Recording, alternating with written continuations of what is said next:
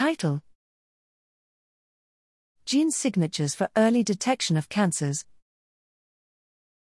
Abstract. Background: Gene signatures represents set of molecular modulations in diseased genomes or in cells at specific conditions, and are frequently used to classify samples into different groups for better research or clinical treatment. Multiple methods and applications are available in the literature, but powerful ones that can account for early detection of cancer are still lacking. Method: in this article, gene signatures identified through new in-house algorithm, NCT method, by processing transcriptome data, DEGs extracted from RNA-seq dataset, from population.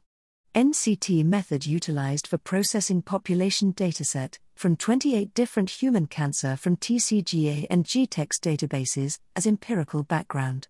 NCT score used for optimal clustering of gene set. The identified gene clusters evaluated through survival analysis. Gene sets with disease versus normal survival plot with log value less than 0.05 represented as reliable gene signatures.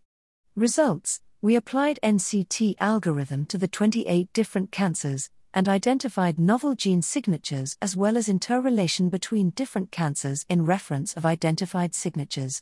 Conclusions: the algorithm uses population data, and provides validated gene signatures with reliable capacity to discriminate the cancer and normal samples with higher classification performance.